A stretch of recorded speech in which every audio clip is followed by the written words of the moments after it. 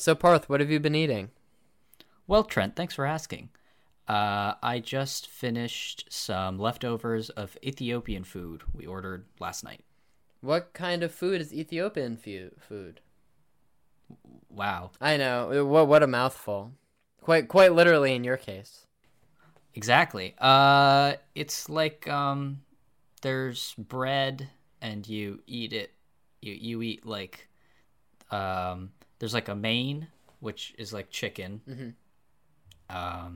And then on the sides, I got these two different types of like cooked lentils. And so you eat it with like, it's not bread, but it functions like bread. Well, as stimulating as that was, how would you say that? Would you say lentils age well? Would you say second day lentil is your preferred lentil? These kind turn out pretty well the next day. So, I mean, just speaking of like second day food, just to revisit like a classic argument of people who think that cold pizza is better than reheated pizza. Let me get your take on that. That's wrong. Yes, I'd agree. I'd like to go on the record saying that that is 100% incorrect, and that if you have pizza, after its prime initial hotness, put it in the fridge, then the next day, you're going to take it out of the fridge, and then you're going to put it in the toaster, and then it'll be only a little bit worse than its original status, rather than a lot worse of just that cold, hard version that all of you seem so content to settle for. Trent, what have you been eating? I went to a bagel shop this morning with our proud Jewish friend Tamara, and she was talking about how her Jewish heritage has... I mean, she's a vegan, as you may know, but she says the one exception she makes is getting a bagel with lox on it, and she says that that's like her inner Jew speaking. And so she inspired me, and so I thought, let me get a bagel with lox too. And so I ordered that, and then we got into the car, and as we were driving away, I opened it up, and I figured that when you ask for a bagel with lox, just they figure that cream cheese is included in that deal also, but apparently that needed to be specified. So I was sad because I just had like a fish bagel, and so my thinking was, oh, let me go home, then I'll add the cream cheese, and then it'll be some semblance of what I originally wanted. Get home, no cream cheese. Wasn't enough time to go to the store because we needed to record. And then I thought I might as well just remove the fish, try to include that in a future meal, and then I put butter and jelly on the bagel and just tried to salvage the situation so I could get some nutrients in me so I could, be like interesting while I chit-chatted with you. Is it working? It's working a lot, Trent. I'm really glad you did that. Thanks. Yeah, I just try to get like the best like fuel possible to really so we can come out here and perform. Right. Because right. And something people don't know about podcasting is it's really more of like a sport. yeah, I think we should get like if we did this in high school, we should have gotten like varsity jackets for it. We should have been like a little bit higher in the social status, which was difficult considering how high we already were. And since we've graduated from high school, and since we like no longer have any affiliation to one, I think it would be I think it would just be overkill to like re-enroll in high school and then advocate for podcasting to qualify for a Letterman jacket. I just think it sounds like a lot of work. So I think the easiest solution would be for us to just go to a store where they make Letterman jackets and then pay them and then make them an offer they can't refuse to make a special order. Sounds like a threat, Trent. Wait, but Parth, since we're in college, do you think we would look awesome wearing high school Letterman jackets walking around campus, or do you think people would think that we aren't awesome? No. They think we're really cool. Perfect. And on that note, let's cue the intro. Classic Trent. Nice. All right. Cut it short, sweet, concise. And then scrape my cock and balls across the camera, and then we cue the Whoa, intro. Oh, what the fuck? Wait, what?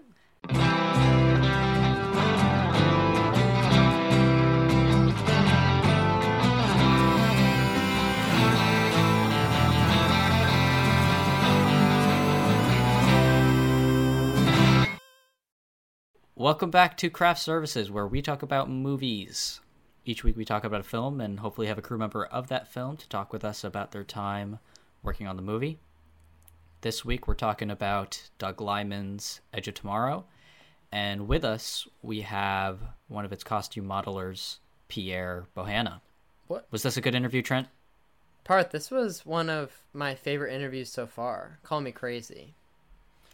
I won't do that, Trent, solely because I agree with you. But when you got the guy in front of you who designed the bat suit, you tend to be a little bit excited. You tend to ask questions about the bat suit for like an hour and 20 minutes. And then you tend to record it and then release it as a podcast episode. That's just usually what tends to happen.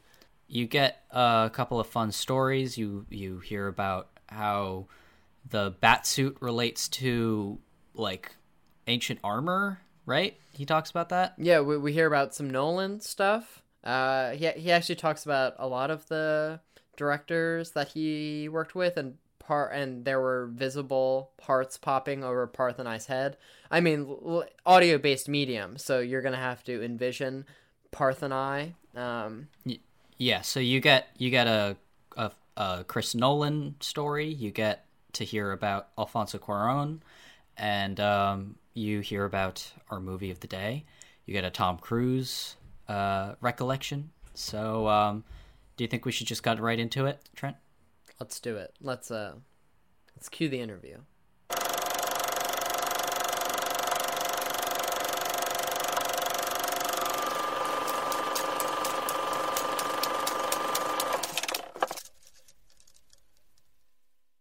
Hello, everybody, and welcome to our interview with Pierre Bohanna. He's worked on many films you've heard of, such as the Harry Potter franchise, the Star Wars franchise, Gravity, and Wonder Woman 1984. He was also the head of department prop maker and modeler for our film today, Edge of Tomorrow. Thank you so much for being with us. Hi, very nice to meet you both. So, we like to start off by just asking what introduced you to the film world and how'd you get involved in the industry?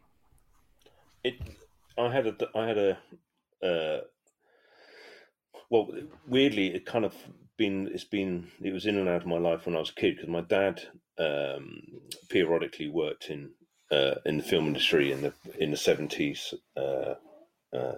And to be honest, for the rest of his life, originally he was a car designer, and he worked in motor racing in the 60s. He worked for Lola's, Ford Penske's, Element, lots of sort of companies there. And when he was working at Ford Penske's, they built all what's called a running gear, which is basically underneath the skin kind of workings of a general car for Chitty Chitty Bang Bang, and he met a production designer, or an art director then, and became a production designer called Peter Lamont. And later on, many years later, he bumped into him. And Peter asked him to start to work on a film called A Spy Loved Me, which is a James Bond film, because he'd seen what the old man had been doing in sort of car industry, and sort of got sucked into it that way. And my dad, at that point, was looking for something sort of new and interesting, and sort of pulled into that. So I kind of remember going around Pinewood Studios, when I was 7, 8 years old, seeing the sets that were on the film, and Pinewood then was kind of, there were so many, they never threw anything away. So there was like bits of sets of Cleopatra, and I always remember there was these. In a corner, there was loads of these plants from Journey to the Centre of the Earth, with all these big teeth, like a giant Venus flytraps. And I remember, I think in my mum's loft somewhere, there's still some teeth that I nicked out of it that is in there. Anyway, so I was kind of sort of gently exposed to it then. But I had the usual sort of, went to school, and kind of just when I was coming to the end of that and thinking what to do, I really wanted to take a year off. And because I'd been in boarding school, I hadn't spent an enormous amount of time with my dad. My dad at that point had moved back down to the south coast of England, and he'd gone back into the car industry. He'd met an American basketball player, guy called Wilt Chamberlain, and they had weirdly got drunk one evening, and Wilt was complaining that he was too tall for his Lamborghini, first world problems, and wanted a car because he was 7'2". He said he was the third shortest player of the Harlem Globetrotters. And anyway, he said that, and the old man said, "Well, I'll build you a car," not thinking much of it. Anyway, that proceeded to take give or take the next 15 years of his life. So he was building them on the south coast. They'd moved, his family moved down to the south coast a couple of years before, and so he'd taken on the workshop and was building a car there. So he was talking to me, and I said I wasn't quite sure what I wanted to do. And he said, "Well, look, come down and work with me for a little while. Just take a bit of time, have a summer, and see what happened." Anyway, within the first week, I realised I'd probably learned. I felt I hadn't, but I felt I'd learned more in that first week than I had in the last 6 months of being at school. So I just absolutely fell into the sort of the kind of that world of building things, of just being exposed to seeing what it takes to make something. So I just and I suppose I still have that now, really. So I very quickly started an apprenticeship initially with my dad. Then I moved to another company that was building offshore powerboat racing boats. Learned about engineering. I learned about boat building, weirdly, and then into mold making and pattern making. Sort of fairly old analog skills. And then proceeded spend the next 2 or 3 years really learning that, and then sort of life events and things changed, and I moved up to London and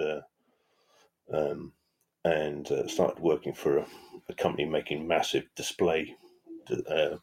giant displays, like giant telephones and washing up bottles that was put onto the side of awnings and all this kind of thing. And then we met one of my dad's friends who are up there just taking. He said, "Oh, I'm working for this company. Can you come and give us a hand over the weekend? Do you fancy a bit of extra money?" I said, "Yeah." So I did. And Monday morning got offered a job, and it was a company that did lots of TV commercials and things like that. And the sort of in the 80s, there was a lot of in-camera stuff. There's a big boom in the UK for doing TV commercials. So I moved there, and that's really, I suppose, how formally I got into sort of media. And I was there for 2 or 3 years, and after a while, you sort of go freelance. So I started working on TV productions. There was quite a famous series in the UK, this called Spitting Image. It was a satirical comedy program that used puppets, so worked there for a while, and that was a massive learning experience. Great fun. Lots of very clever people. Anyway, so and kind of once you kind of get into that world, you it's very much job by job, like any TV or film work. It's you get, if you're doing really well, you probably get sacked about 4 times. Obviously, more if you're 4 times a year rather. More than that, it's even more, and you go from job to job to job to job. So, and that's really what I started doing, and you started doing small stuff on films, and then started getting proper film gigs. Worked on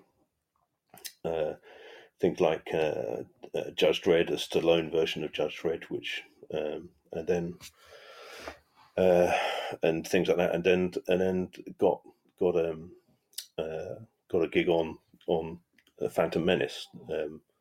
Being one of the head prop makers there, I was the first of sort of 4 guys that started making props on Phantom Menace, and we did the whole film. I have to say, having an absolute ball. It was there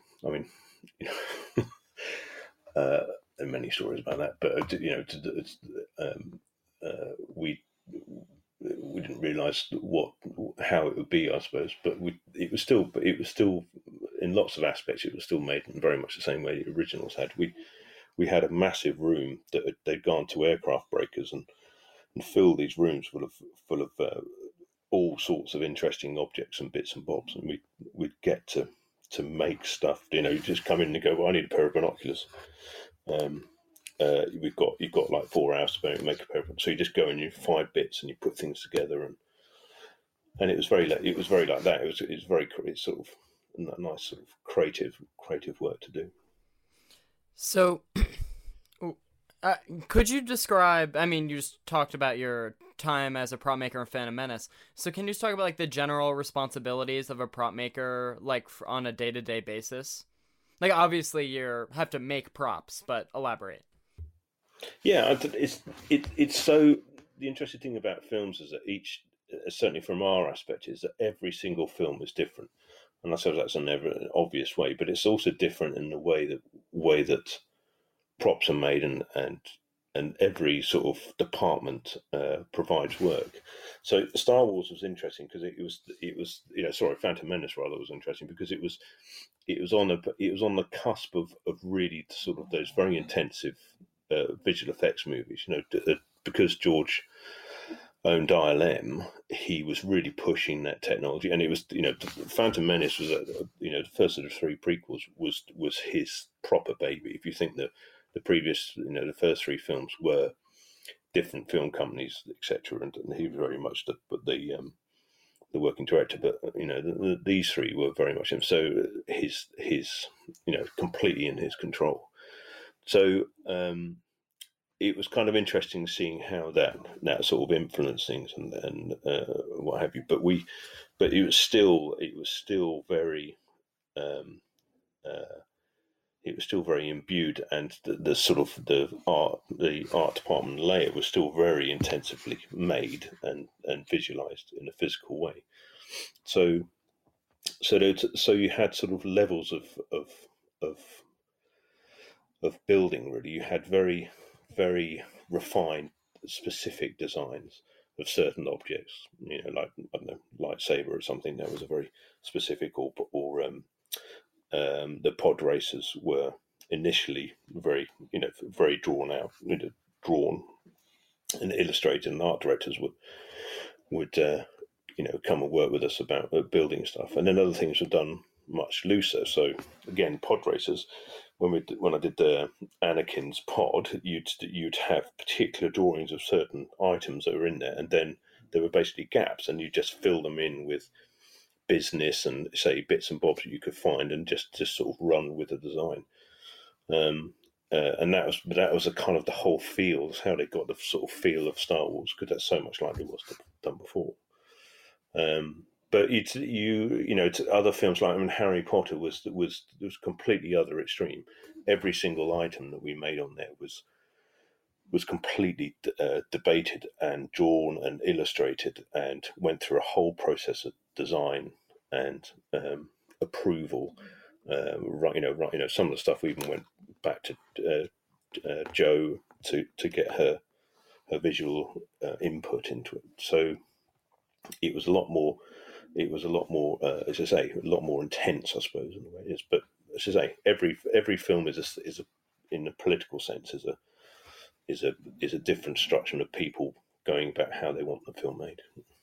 Pivoting a little bit to the main topic of the episode, how did you get involved with Edge of Tomorrow? And just another side question, do you spend any time on set, or are you sort of relegated to creating things and then showing it to the people that will bring it on set? Yeah, I mean, again, every film's different. I try and avoid set because it's not my primary place to be. I do, I am there, on there regularly, but I'll normally whiz in, check something's okay. If we're showing stuff to the director or need to talk to an actor about a certain item. If you're doing costume making, then sometimes that gets a little bit more intense. And I will have one of my staff guys standing by with stuff when we're doing things, but it's Uh, I mean, frankly, I find it a little boring. It's just once you're there and once you stand there, I have done before, standing there watching filming for a day or two, you just get numb feet, cold. You eat too much chocolate. You drink too much coffee. You talk rubbish for too much long. It's just like it's not a primary place where the prop making goes. So it's but that's me. That's because I do something else. Other people, I'm sure, would have a ball. If you're a cameraman, that's the place you're going to be. So, I'm just asking, like, how one goes from, like, are you freelance and you have your own warehouse, and like the studio like approaches you, or how do you go from one project to another, basically? Yeah, I mean, in the UK, that is, what's certainly from what I do, it's done slightly differently to normally how things are done on West Coast with you guys. Um, LA tends to have used lots of subcontracted companies, so it's the studio system that when everything was done in house has completely gone now. So, well, pretty much gone anyway, as far as what my world is concerned. But in the UK, although there are lots of independent companies with the when you get to the sort of scale, the sort of size of films that we work on, and we get to where you've got, I don't know, you can have standard prop making crew or a costume effects crew is between 30 to 50 guys. It's productions prefer to have an in-house department, and I prefer it as well because there's there's not profit involved. All the money spent is directly, it's production's own money to it, and then also you every time I'd set up a workshop, set up a crew, put a crew together. It's absolutely bespoke to what the production wants to make. So you might have 4 guys whittling on one time, and then you might have 50 guys, with the computers and CNC machines and God knows what else, doing another job. It's actually specific to what's needed. And Edge of Tomorrow was probably one of the ultimate examples of that. I don't think you could have done it. You couldn't have done it as a outside company. You had to do it within the studio, within the film, so that for so many reasons. Not half just because you need constant input and approval and sign off from and access to the filmmakers, really, and vice versa. So you were also credited as a modeler for the exosuit, and we were wondering what a modeler does, because you've been a supervising modeler and a costume effects modeler, and we were wondering how that differed from being a prop maker. Well, it's boringly, the reason the title modeler is to do with the tax office. That's the only thing, because it's just like that's the only, because otherwise I'd call myself a costume maker and a prop maker, which is what I am. Modeler is a means that you don't get put into a horrific tax line that means you've got to pay a lot more tax. I mean, we still have to pay a lot of taxes like everyone does, but it's just like it's from the normal to ridiculous. So that's sorry, that's a very unglamorous answer, but that's the reason why. It has been slightly difficult for me because as I say, each film we do is so specific to each film. The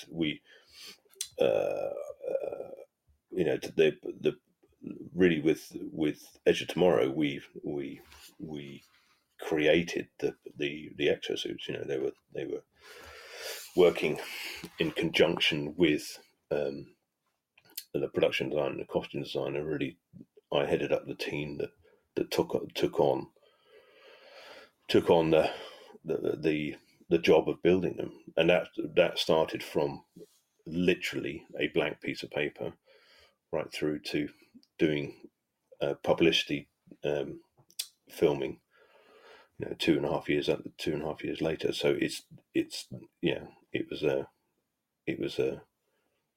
it was a project. I did in the best senses. It was just, and that's really kind of in my mind is really what we do. We take on the challenge of a script idea or principle or ethos that comes from a script, rather than some other, lots of other departments are very specific every time. Construction departments, special effects departments, visual effects departments, they're give or take, they're always doing the same thing every time. For us, it's just like, well, this time you're let's just say you're making exosuits. Next time you're making Cogsworth and Lumiere and lots of walking furniture and chandeliers. Next time you're doing wands and wizards and brooms and things. So it's just like it's it pulls. And yeah, another time you're doing Batman suits and hero stuff. So it's kind of everything is an engineering challenge, is a creative challenge, is a political challenge, is a personnel challenge, it's all that kind of thing. But they're all very different. So, not to get too specific, but before when you were talking about Phantom Menace, you talked about working on, like, the pod racers, and if you asked me yesterday, I would think that is, like, 95% CGI, and I guess my question is, when you're working on props, how do you balance what's CGI and what is going to be tangible, and how do you, like, balance that? Again, it's so specific to each film, and also the technology as it develops. I mean, as what we were doing on Phantom Menace, we probably would do in a slightly different way now because they don't need that input, possibly, or maybe we might end up making more. Weirdly, I mean, always, the one of the interesting things about doing a series of films on Harry Potter was watching the massive change that came about with the I wouldn't say it's already there, but the building up of confidence of that technology. And I remember at the early stages, everyone was very, it was from our world, and lots of the classic worlds was very intimidated by it and think it was just like the end of their careers, etc.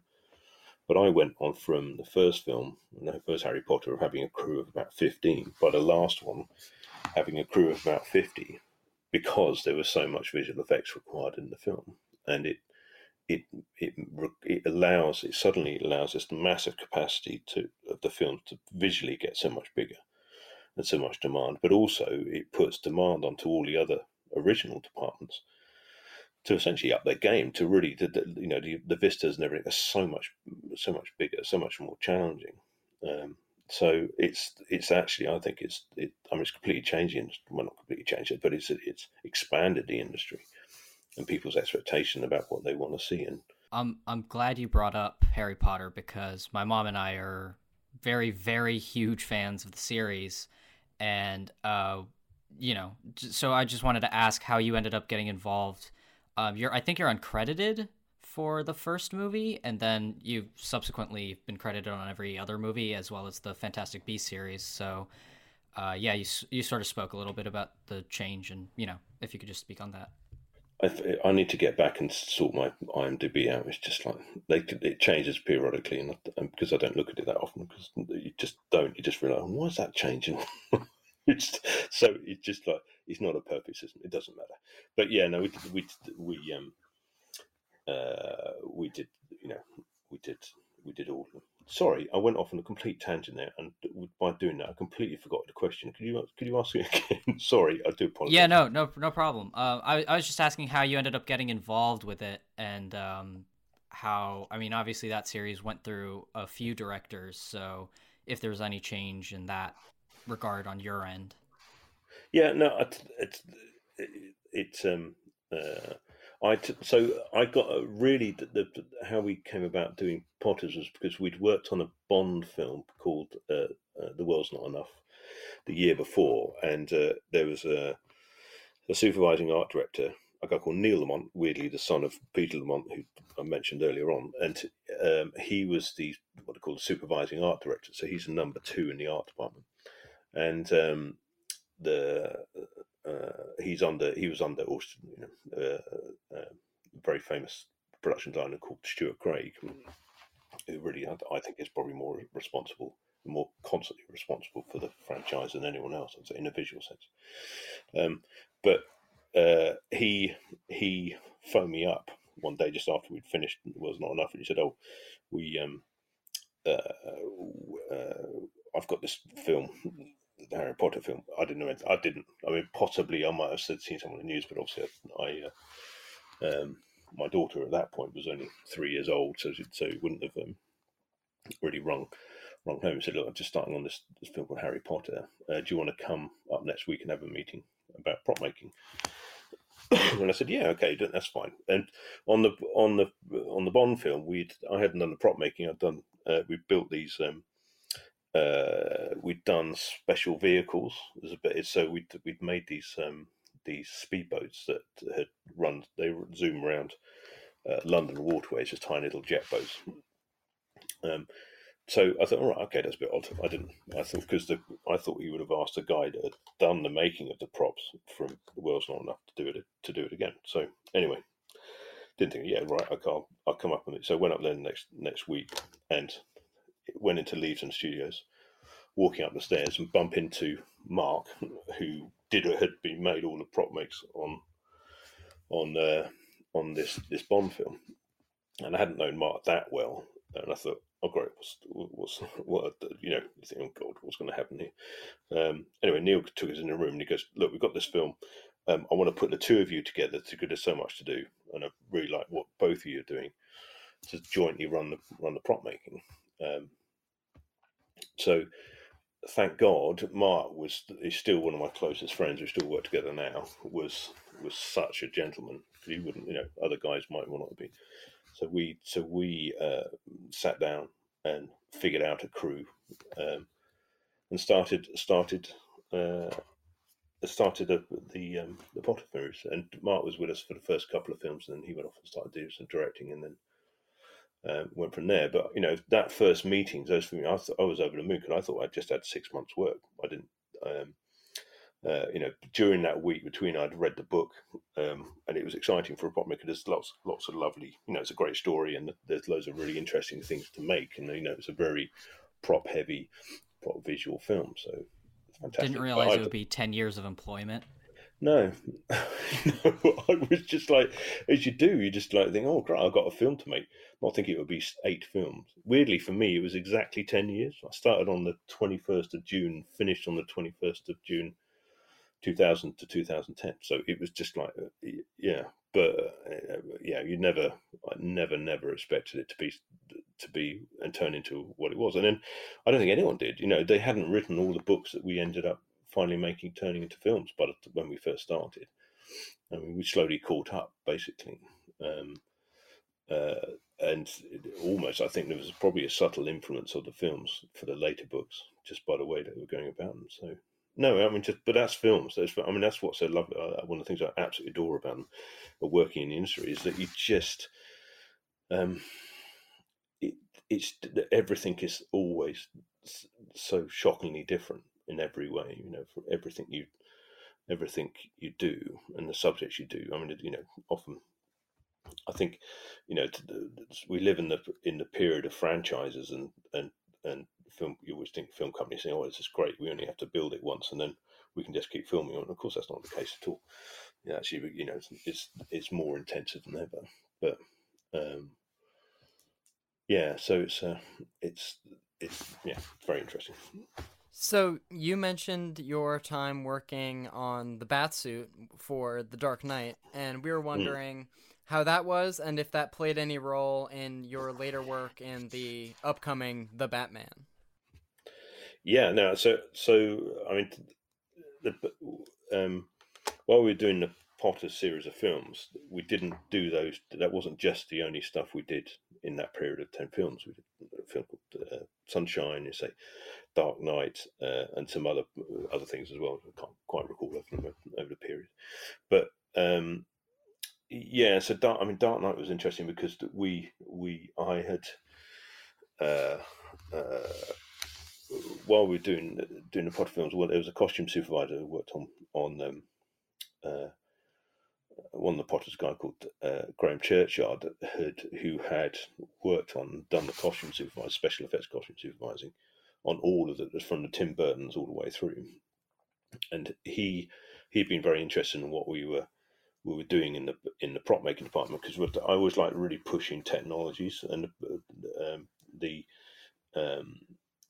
Potters gave us this amazing opportunity to really invest heavily in new processes and new ideas, and the way that we mold stuff and cast stuff and make stuff. And at that point, a lot of digital technologies and rapid prototyping and machining and things like that, all the stuff that was sort of coming online. And it just I always still do, I feel that you've always got to be so open to those processes, but the trick is to really pull them in and blend them with what you're doing. If you can have a really good artisan that's combined with a digital sculptor, the work, what comes out benefits from both processes. So it's all that sort of thing. Anyway, so he was interested in how we're molding, and he said, "Look, I've got this. We're just about to start on Dark Knight. Would you be interested in making a bat suit for us?" And I was just like, "Oh yeah, don't say no to things like that." So yeah, absolutely. Not really having a clue, although it hadn't been the first costume I've made, but nothing on that level. So yeah, and of course, a project like that, you dive in, and we learnt, so much about how to do it, and also develop stuff. They'd always been up to that point. They'd always been foam latex casting, so they'd always gone down they'd really been heavily influenced by sort of creature effects and their processes about how we go about it. And I markedly went about it in a different way, really, and looked at it in a different way, and tried to. I always think myself really as a product maker, really. So you just look at it, a product, and go, right, okay, what if they were making a suit for real? How would they do it? How would they, what's the character of the suit? And really tried, in a practical sense, to try and pull as much of that into the process as we could, and to us, that's how we still do it now. I again, Dark Knight is one of my favorite movies of all time, as is Benny's. But I've watched the behind the scenes stuff for the costume stuff for that many times, and I was wondering if there was a lot of R&D for how to make, because I'm pretty sure like Chris Nolan wanted the head to be able to turn, which had previously not been able to be done, and I was wondering, was there a lot of R&D done on your department to figure out how to make that work? Well, no, just to be honest, we just said break the snake up into pieces, which is kind of what we did, because you're making a suit of armor. This is, and I remember Lindy Hemming, the costume designer, who's we did talk about 1984 with, and I worked with. We've done several things together, and she's an absolute gem. And she came up with that, sort of the idea of really breaking it up. But it was based on the idea to say, look, with before. Okay, so normally what happens with creature influence suits, if you're making a suit of armor, it has to be very dexterous and very difficult to make. They tend to combine it all into one piece and rubberize it, so it looks like a movie. It doesn't.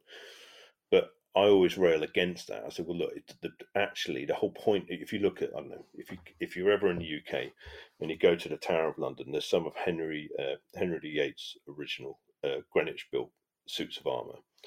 Now, if a full suit of armour at that period, you were literally 0.5% of the country would have been able to afford that. It would cost the suit of armour was probably one of the most expensive pieces of technology that you could buy then.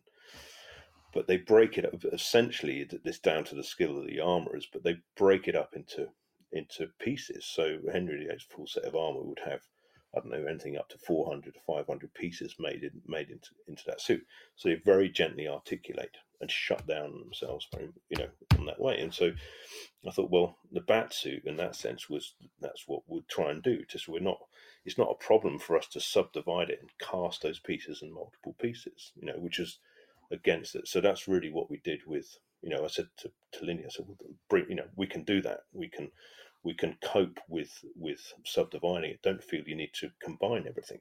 We should do the opposite, to give articulation and movement, which is what that bat suit was all about. The idea was that he'd made in Batman Begins, he'd basically self-made and nicked stuff from Wayne Enterprises and sprayed it black to make it work.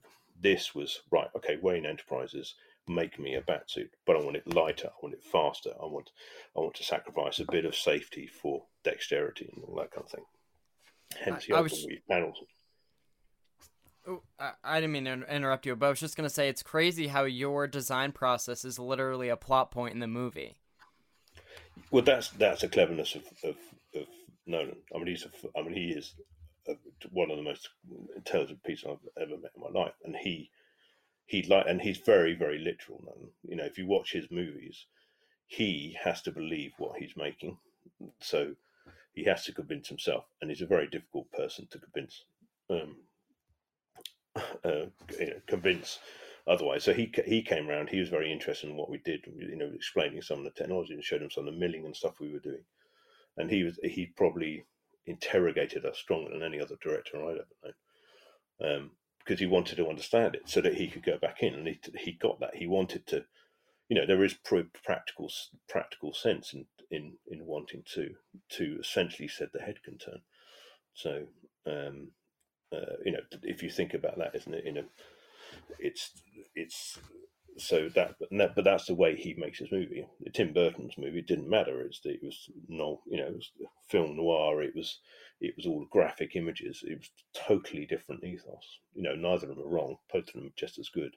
But that's the way Nolan works. Moving back a little bit, just because talking about making the suit has got me interested. When making the exoskeleton or the exosuit for Edge of Tomorrow, I'm pretty sure on the behind the scenes it said that it's just a real suit. And I mean, you just said that you just built it, but how heavy is that, and how difficult is that to assemble? Because it seems like a pretty complicated piece of machinery. Yeah, it's again with what we're talking about with the Dark Knight suit is really what we came to with the exosuits, and you know, again, you're building. It's one of the classic examples. It's a character in itself. It's a character in the movie. So it's, you know, with me and you have to backtrack the story of how it ended up as it was, and it was a you know, they always Doug Liman, the director, always wanted the suits to be a clumsome, very fastly made piece of engineering. Just like, I mean, I don't know if you're into history, or Second World War history, but you look at how, you know, if you look at military equipment that was made at the you know, for the especially on the Allies side, because basically the Germans have been building stuff for 10, 15 years. The Allies, apart from the Spitfire, had just been avoiding spending any money, avoiding even thinking about making anything at all. So, you know, the difference in technology at the beginning of the war was vast. So, and the Allies stuff, you know, was very quickly put together, and took a while really to sort of catch up with how the Germans were making stuff. So it was made, you know, to make good and just enough to get away with what the job was in hand. And I think that kind of principle was what they wanted to show in the suit. So they were not a refined piece of engineering. They wanted to, and also I don't know if you read the original base novel, All You Need Is Kill, the same sort of ethos as applies. It's just a reaction of the world industry just making something to defend itself. You know, you cut corners off. So that was a kind of general feel. So they had to have a clumsiness to them. They had to have a lack of refinement. You know, it's car plant stuff really. So we you know, the weight thing was. I remember Tom, you know, loved talking about how heavy they were, but the weight was well, there were several reasons why there was weight in them.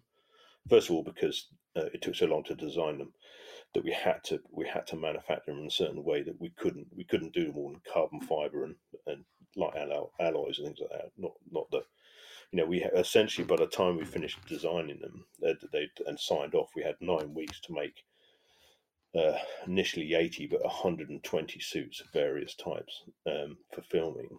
They had the big landing scenes are right at the very beginning. So it was an immense. My crew got up to 170 people for that film to really pull that off.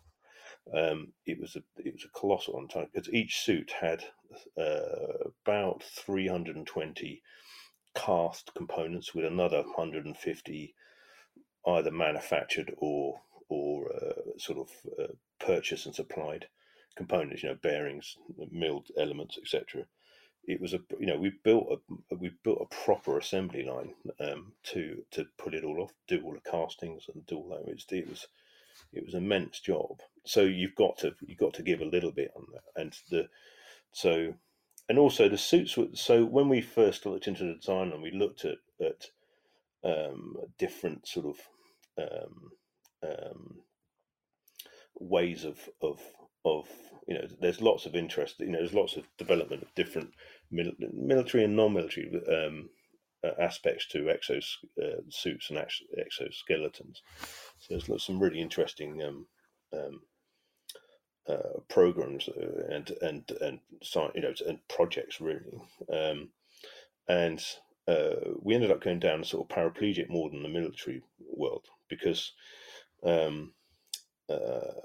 if there's one of the worst things for a paraplegic to put up with, what often, to be honest, gives them a shorter lifespan, is the fact of sitting in a wheelchair constantly. Your body's not made for it. You're made to be standing up. You're made to be moving in a certain way. So one of the big pushes, as far as that is concerned, is to have an exoskeleton that can operate, that can move your legs. Because if you're paraplegic, essentially your skeleton, it's your muscles that are not working. It's not your bone structure. So there was, at that time we went to Cambridge and saw some stuff being built there, which was essentially a backpack and these arm systems. So it's a backpack that you strapped on, and these articulating arms that essentially pushed and pulled your legs. It's a very good, quite a simple system actually, quite clever. So you had at that point you walked with sticks. You had the thing moving your legs, and you had at that point you had an operator. So you had a guy with you that was helping you walk. But the engineering and all the hip area and the articulation for the legs, we were really really interested in, and that's we use a lot of that in the Influence. So really what the exosuits became in my mind was a puppet. So really what you do is you stand in the frame, and the frame of the exosuit, you stand in it, you strap it onto your body, and then as you're moving it, you're puppeteering the exosuit. Does that make sense? So if you stood up straight, there's no weight on you. You're articulating the legs of the exosuit. It's carrying its own weight. It's only when you lift one leg up that you take the weight of the leg. It's only when you lift one arm that you lift the arm, etc. Does that make sense? Mm-hmm. So that's how they worked. So they were heavy, but it wasn't like you had them. You weren't carrying that weight all the time. It was a slightly odd experience. If you were exerting yourself or running hard, then of course you take it with you. But also with that time script, but I think the weight helped a little bit anyway, because it meant that if you had something very very light and movable, then it wouldn't have looked right anyway. You wanted people clubbing around. I mean, we had these we called them tanks. So there was, as well as the standard exosuits, there was these heavily plated exosuits that had these big guns. And the effects we must have made about a dozen of them. And there was one that the effects boys made, which had a proper rigged gun. So the gun pivoted up to its fire. I don't know if you remember the movie, but the gun sort of sits up on the back of the backpack, pointing vertically, and it hits a button to put this big, massive, it's like a howitzer or like a bazooka kind of gun that levels up and fires. So there's one of those, and that was the whole rig for that. That was about 80 kilos. But I had a friend who worked at Henson's, and he goes, 80 kilos. Oh yeah, that's the weight of Big Bird. I got told me. So I whenever anyone was talking about his suit, and I go, it's the same weight, Tom, as Big Bird, so it's fine. Just a funny excuse for them to bloody use it. So anyway, but but then again, that the guy that wore, they found one big, powerful stunt guy that wore that. And he would rest just by standing. He'd just stop and just give himself a rest, and he could do about 10 paces, stop, and so it was just like no workout. But I just have to ask, just because Tom Cruise is my favorite actor, if you have any Tom Cruise story. Yes, I have. There's lots of Tom Cruise stories from that. He isn't. I have to say that he's, first of all, he's not what the nonsense that you see of him. He has the most passion I've seen in anyone for making movies. He's just that's what he wakes up in the morning. That's what he goes to sleep at night thinking about. Nothing else really. He just loves the process of movie making, and he's a great advocate for the industry and making the best. You look at the Mission Impossibles, and I think each film actually gets, what other franchise that you see and you think the sixth one is the best. It is. It just gets, and that's him. That's him saying we've got to do that. We've got to up the game every time. He's immense. And on Edge of Tomorrow, the only way that film got made was Tom. I mean, the suits were tough things to wear, and he embraced them and he sold them and made them work.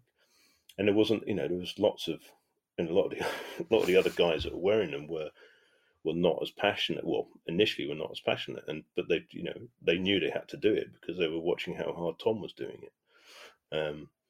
And yeah, so he's his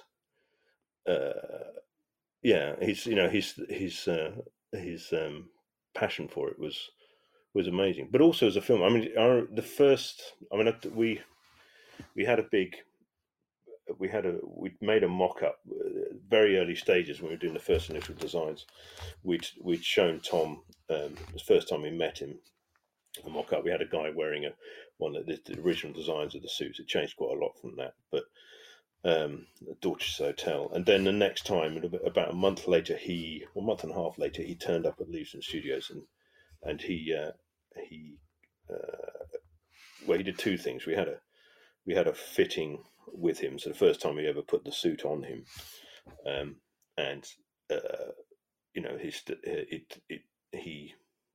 it took him about 5 minutes to really kind of build up the engine chain. He was really pulling different. Barely sort of said anything. The first thing he said after 5 minutes was, of course, sweat pouring off my brow. He just said, "Awesome! This is fucking awesome, man!" And then so you just you got there. So but he came into the workshop, and it was almost like it was like a political campaign, I suppose. But he came and he met every single crew member, and not just sort of in a cursory way. Introduced himself, shook their hand, asked what they were doing, and he went round. He was even on one of the engineering lathes with the young guy and everything like that.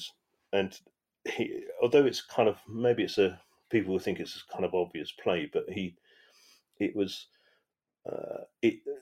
effect it had on the crew was incredible. The work rate just blossomed, and it was it was still one of my favourite films to have worked on, really, because it had a great team, and Christ, we worked hard, and it was just like some of the sleepless nights you have, and the the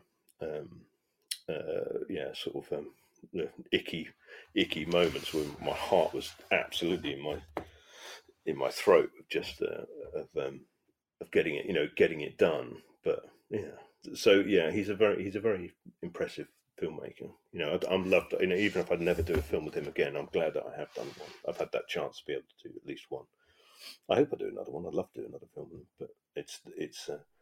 We hope so too. I just had to ask one last thing about Edge of Tomorrow, which was I'm pretty sure the movie sort of went through a lot of reshoots because it was like figuring it out as they went along. And I was wondering if that process sort of affected your work in any way, or whether they kind of had what they needed to play with, and your job was sort of done by that point. No, I mean we were with it. I mean, I was in the UK. I was a second person employed. They produced they employed the local producer, and the first person I was a second person employed, and I was with that literally to the publicity.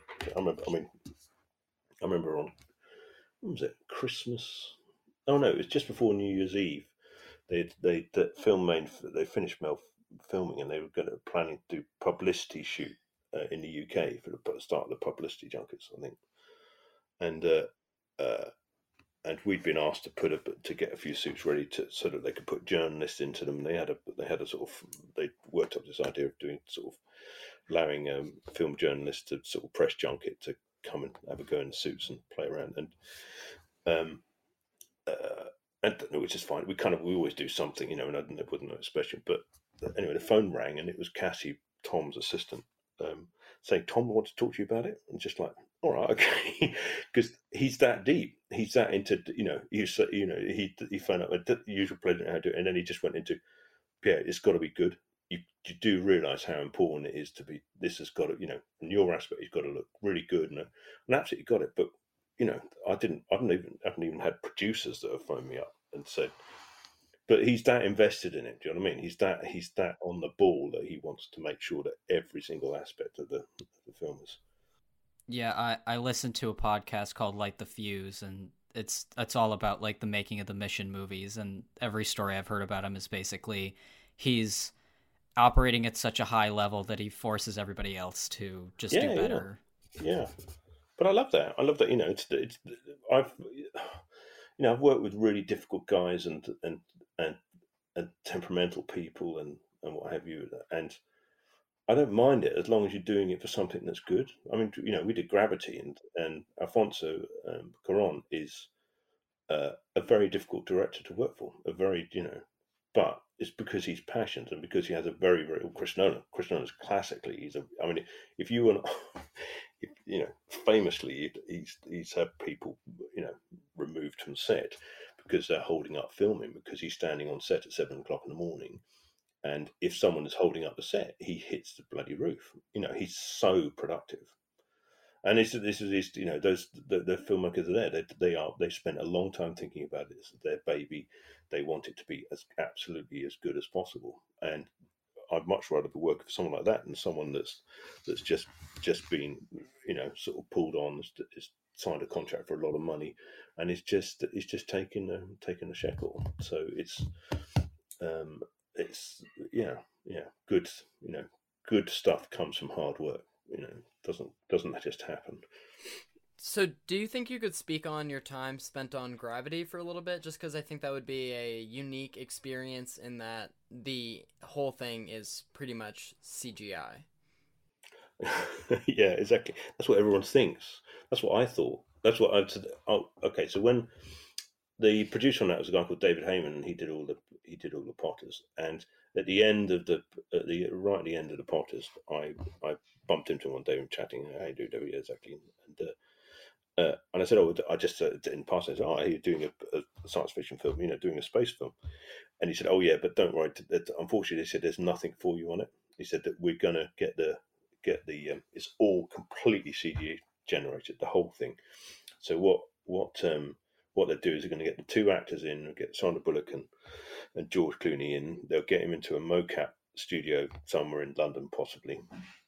They're going to film film them for 3 weeks, just their heads, the headshots, and then they're going to CGI the rest. It was just like, wow, okay. Well, that's fine. Well, good luck, David. So, yeah, that's fine. Anyway, so about 3 months later, I get a phone call saying, could you do us just make us a faux Soyuz capsule, just a wooden mock-up of so we can get an idea for size and scale. Yeah, sure. So we did that.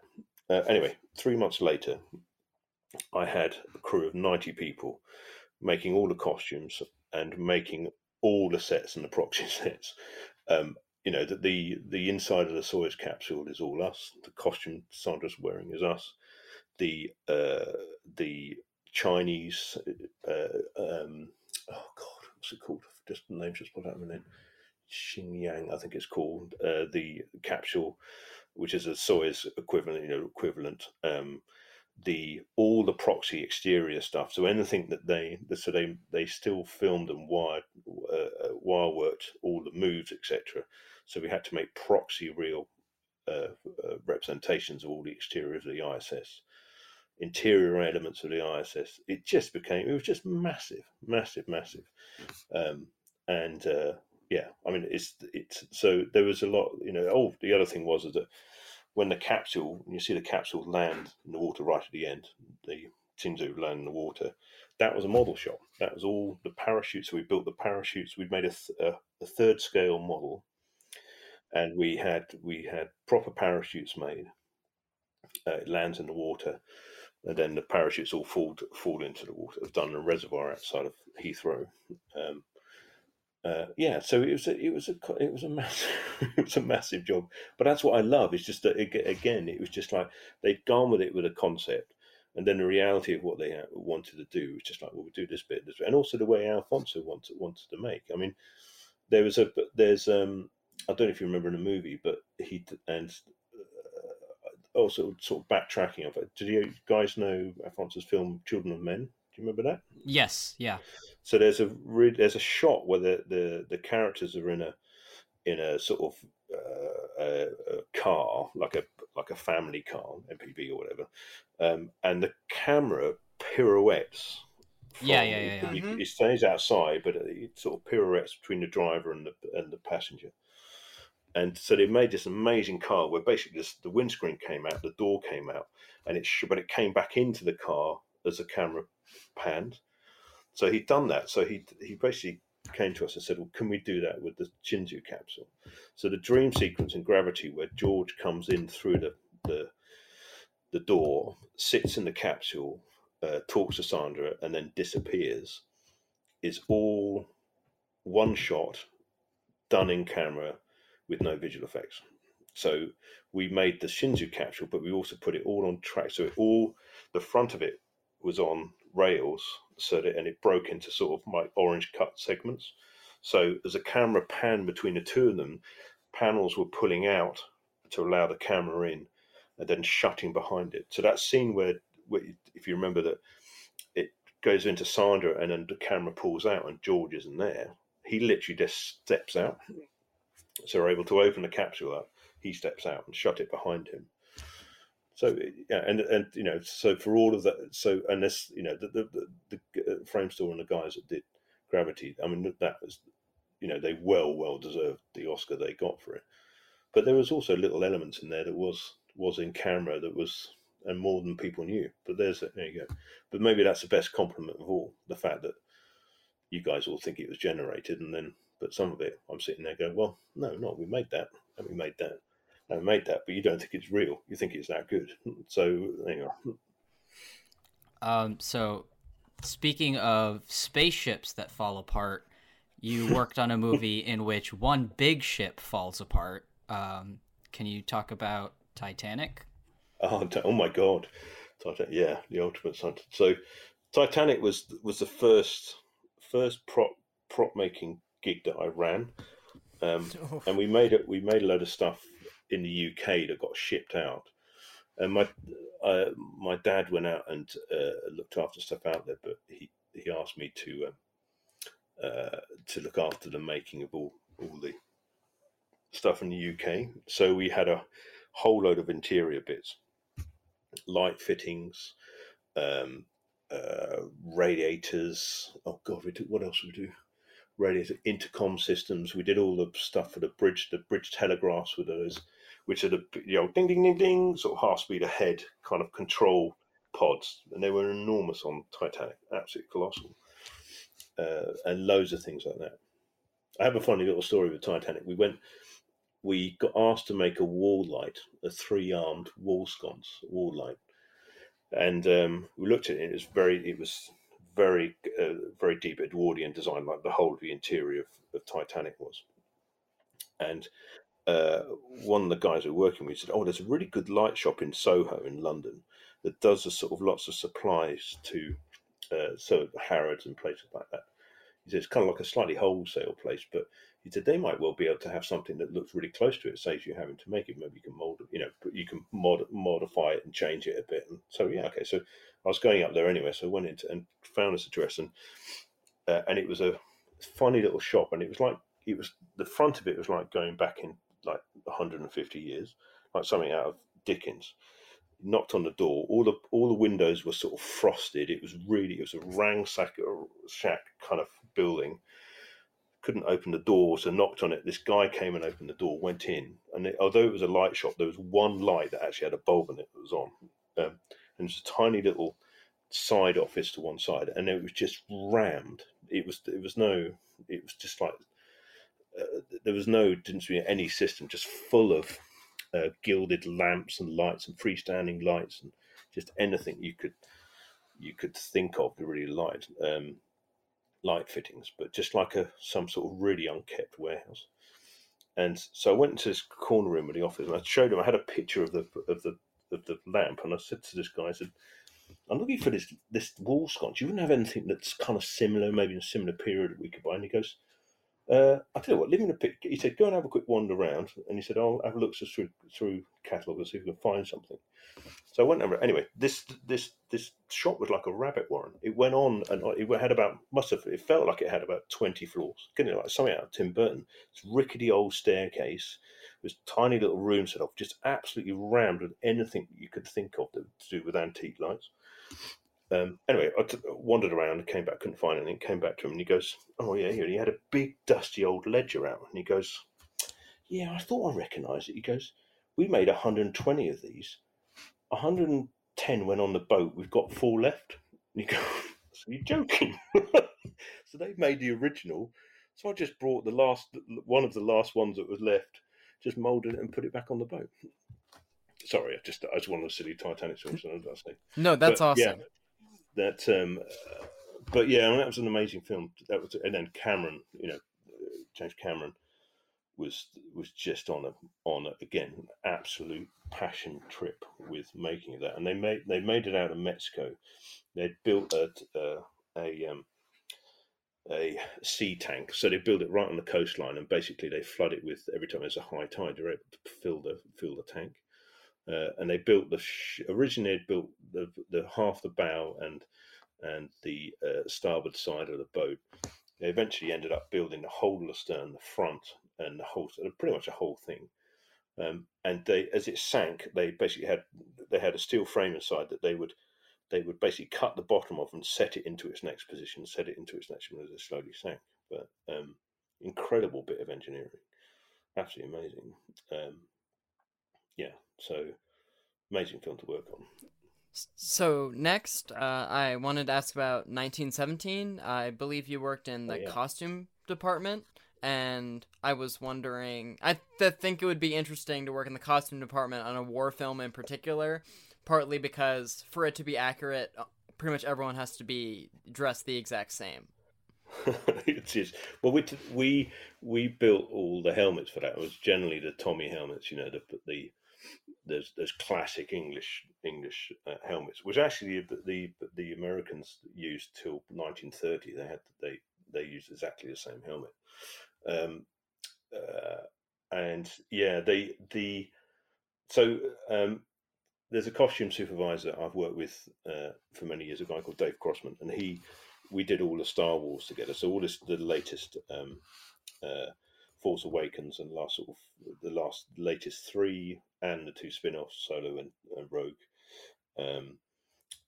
We were doing those films together for 5 years.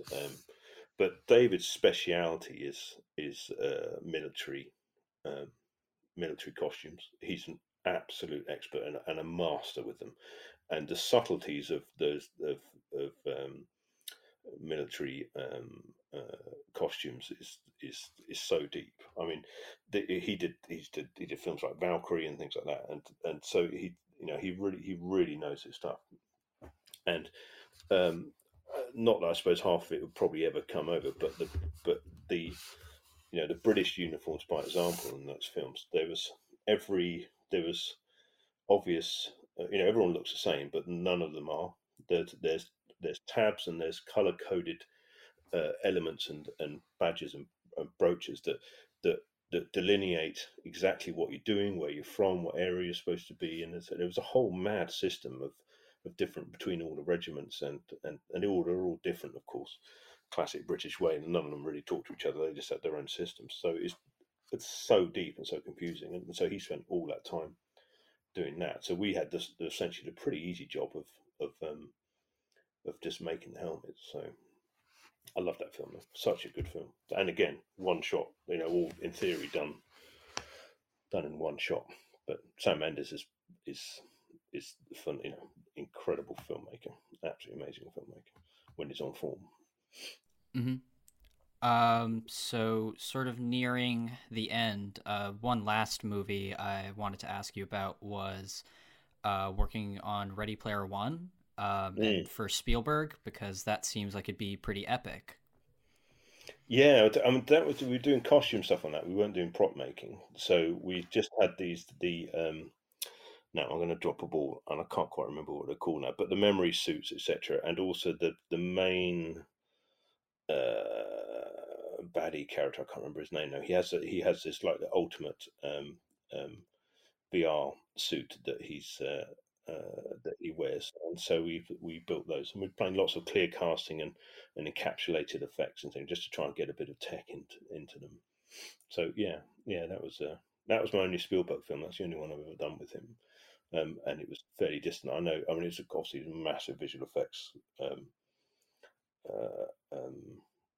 task. Really, it was quite interesting because they had a lot of ILM guys on this. They had these big mocap stages they built at Leavesden. They did shoot it at Leavesden, so a lot of ILM guys came over, and they had motion captured. They were using actors would have VR sets on them and all that kind of thing, so they could see what they're doing. A lot of it was caught that way, but of course, Spielberg does a lot of stuff on the day. He'll turn up, all right, I want to do this, this, this, this. He'd have really, really quick. He's an incredibly quick maker. But of course, they've been spending months pre-planning shots, and then he'd come in on the day and just completely change them. And I hear there's horror stories of them desperately trying to keep in front of him as he was doing what he always does. So, yeah, you could be too clever sometimes, really. But, so, yeah. Sorry, I didn't mean to interrupt, but I have one more question, if you don't mind. So jumping back to Batman, I know in superhero pictures in general, they'll have like 5 or 6 suits, like one for the wide and one for the combat, and so on and so forth. And I was wondering, like, at the end of the day, like how many bat suits you actually had to end up make or design. Well, there you go. So I mean, when we did Dark Knight, I remember we made 25 suits, and they only used 9 of them. And because the way that we'd gone about it, before there was a lovely costume dresser, the senior costume dresser, a guy called Dane Murch, who had done all the sort of later, like he did the George Clooney one, but he'd done the dressing on most of the bat suits. And on the George's film, the suits would last one shot. They were latex. They were so delicate that they'd nip and they'd tear constantly. So they had a factory constantly making them and having to constantly replace chest pieces, every time, the cowl and everything. So, but our stuff would just, because it's a urethane-based product, generally it's just as tough as boots. So we certainly, one of the big things we did when we started on Force Awakens with the Stormtroopers was we thought, right, okay, I'm going to try and get as much colour into the casting so we don't have to paint them, because the original ones, the original classic troopers were vac forming, so they were vac formed plastic, so the plastic was white, and they used that so they didn't have to paint it. So I kind of, although we were casting in urethanes the suits, they all had the colour in them. So the other thing with that is that then you could rubberize the pieces. So we ended up not, we didn't make a close-up shot suit and a stunt suit. We just made one suit, and the suit was capable of doing both jobs. So you're able to make, obviously with on Star Wars originally we made 80 stormtroopers for Force Awakens, but they could be hero or stunt. So I try and do that. I try and invest as much in it to make the suits as decorous as we can. I mean, you do get special, you obviously get special requests for different things. We made a whole on Rise of Skywalker. We made a completely foamed R2D2. We've made Anthony's suit. His original, obviously got him back in. By that point, he was in his late 60s, so we were able to really improve his suit as far as his comfort level was concerned. But the ultimate was to make it completely like a foam. I don't know, just like a foam onesie, basically, for a couple of stunt suits, but not for him, but for stunt suits. But yeah. So it's you kind of there's I don't know, every film is different. Every film has a request.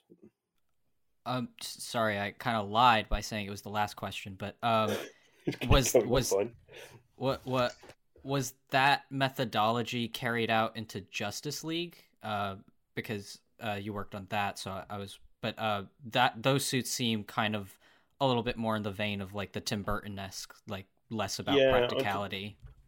I mean, the thing with Justice League is in the costume sense, because we did the prop making and the costume making on that, and the costumes, we inherited a lot of costumes on that. So on Batman versus Superman, there was a lot of guys established, the designs established on that previous suit, and also some of the suits. I mean, like Ben's suit, the Bat suit was essentially, there was a few more made of that, but they just used a suit from the previous film. So it was only things like the Flash and Aquaman that we scratch made that were our sort of films. And of course, we're doing Flash. That's one of the things we're doing at the moment. We're doing Flash's suit for new Flash film, latest project. Trent, do you think it's time to ask the big question? Sure. The last question we like to ask our guests is, what's the last great thing you watched? What's the last great thing I watched? I'm watching a great thing. Oh, sorry, go on. I was just going to say, it doesn't have to be a first-time viewing. It can be a rewatch that you found new beauty in. Yeah, we just watched watching something now actually this weekend. Just watching it now. It was a classic box set thing of just like, we'll do one, and it's called The Terror. It's a BBC thing about two ships, Victorian exploratory ships, science ships, or like Navy ships now, obviously, but are trying to find the Northern Passage. And it's got, I've forgotten the actor's name. Do you see Chernobyl? Did you watch Chernobyl last year? Did you see that on Netflix? I did not. I'm really holding out to watch that one. I know it was a big deal, and it had like 100 on Rotten Tomatoes. It's one of the, I'd say it's probably now definitely in my top 5, Chernobyl, and it was definitely the best film of last year, or series, whatever. It was brilliant filmmaking. Anyway, the lead character in that is in this, and he's just sort of got such great presence. But yeah, it's a good old school. It's an old spine chingler. It's a bit of a.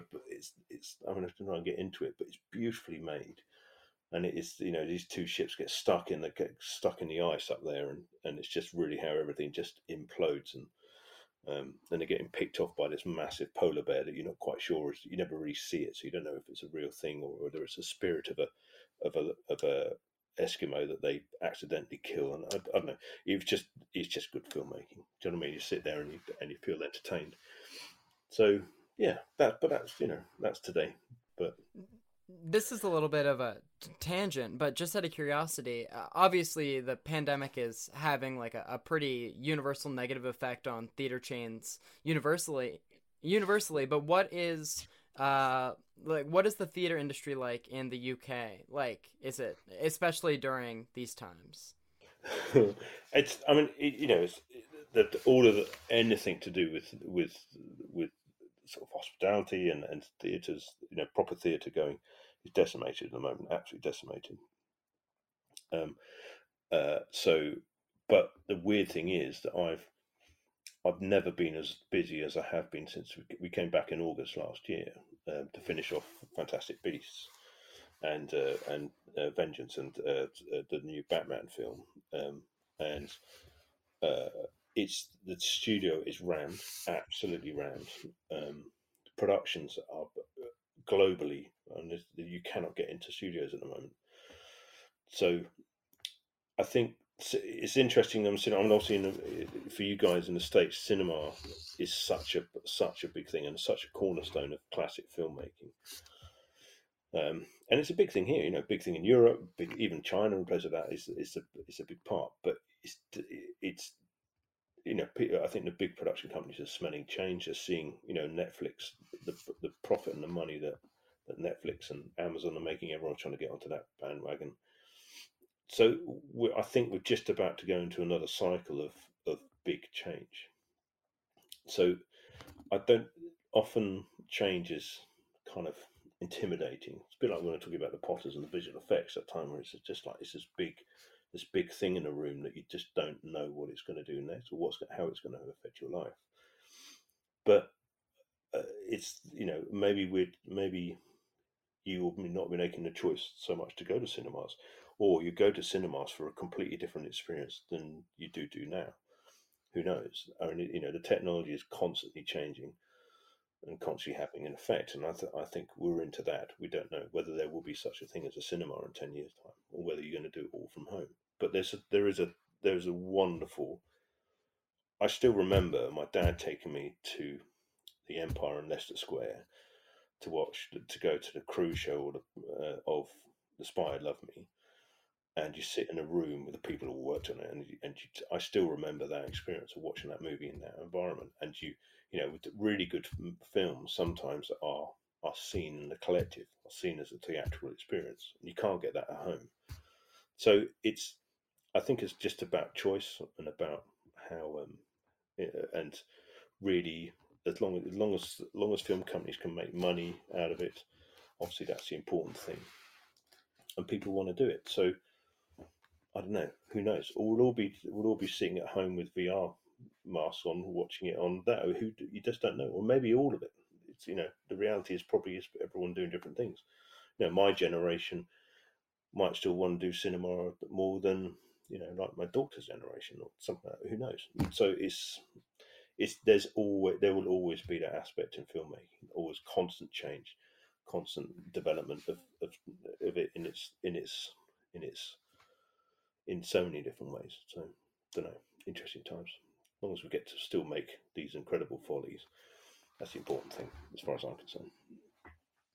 Yeah, I think that's a great place to end our discussion. Trent? Yeah, that feels like a great natural conclusion. Thank you, Pierre Bohanna, for coming on. He's worked on a bunch of films that we just talked about. Thanks so much for your time. A pleasure, guys. And listen, keep the passion up. It's lovely that you still love films and all they are. So thank you for the opportunities to allow me to bang on for so long.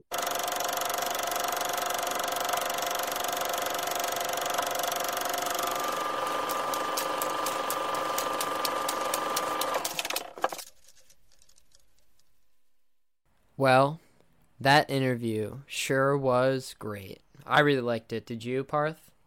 I was a fan. We were both there the whole time, and I couldn't have done it without you. And we couldn't have done it without our guest, Pierre Bohanna, the costume modeler for Edge of Tomorrow and a bunch of other cool stuff. He was really the most important element. I would say so. He was super fun to have on. We were really glad we were able to talk with him. The internet connection wasn't great, but we managed to pull through.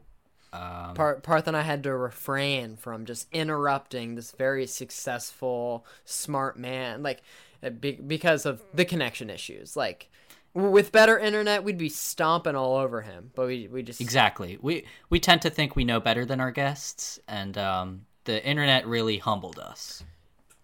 So, next week, we will be discussing, our film, our chosen movie, Edge of Tomorrow. Right. Our second Doug Liman picture. Mm-hmm. And our first real breaching of Tom Cruise. Am I wrong? No, I think that's right. And I think we should just leave everyone anxiously awaiting that. They know that Yeah. Parth is gonna take off his jacket, roll up his sleeves, and he's gonna get neck deep in some Tom Cruise back and forth. I think it's undeniable. Yeah, and I think the only place where you can get your neck deep Parth content is craft services. I mean, that's where I get my content from. You, Trent? Well, if I want Tom Cruise stuff, usually I'll just like Google Tom Cruise, and if I want Parth stuff, I'll just like Call me I'll just contact. I don't have to. and like just tell me to like whisper sweet nothings. Into But if your I ear. want to combine these interests, there's really only one place, and Okay. it's your favorite streaming app, whatever that may be. Insert streaming app here: Spotify, Apple Music. Peacock. Need I say more? Additional examples, but that's where Parth and Tom Cruise intersect. All right. Well, I think it's time to end our episode. You can listen to our discussion next week, and maybe we'll have a fun guest the week after. Who knows? We'll see. Who knows what we'll talk Let's about? not get ahead of ourselves. I think it's going to be Spider-Man. All right. Goodbye. Maybe Spider-Man week.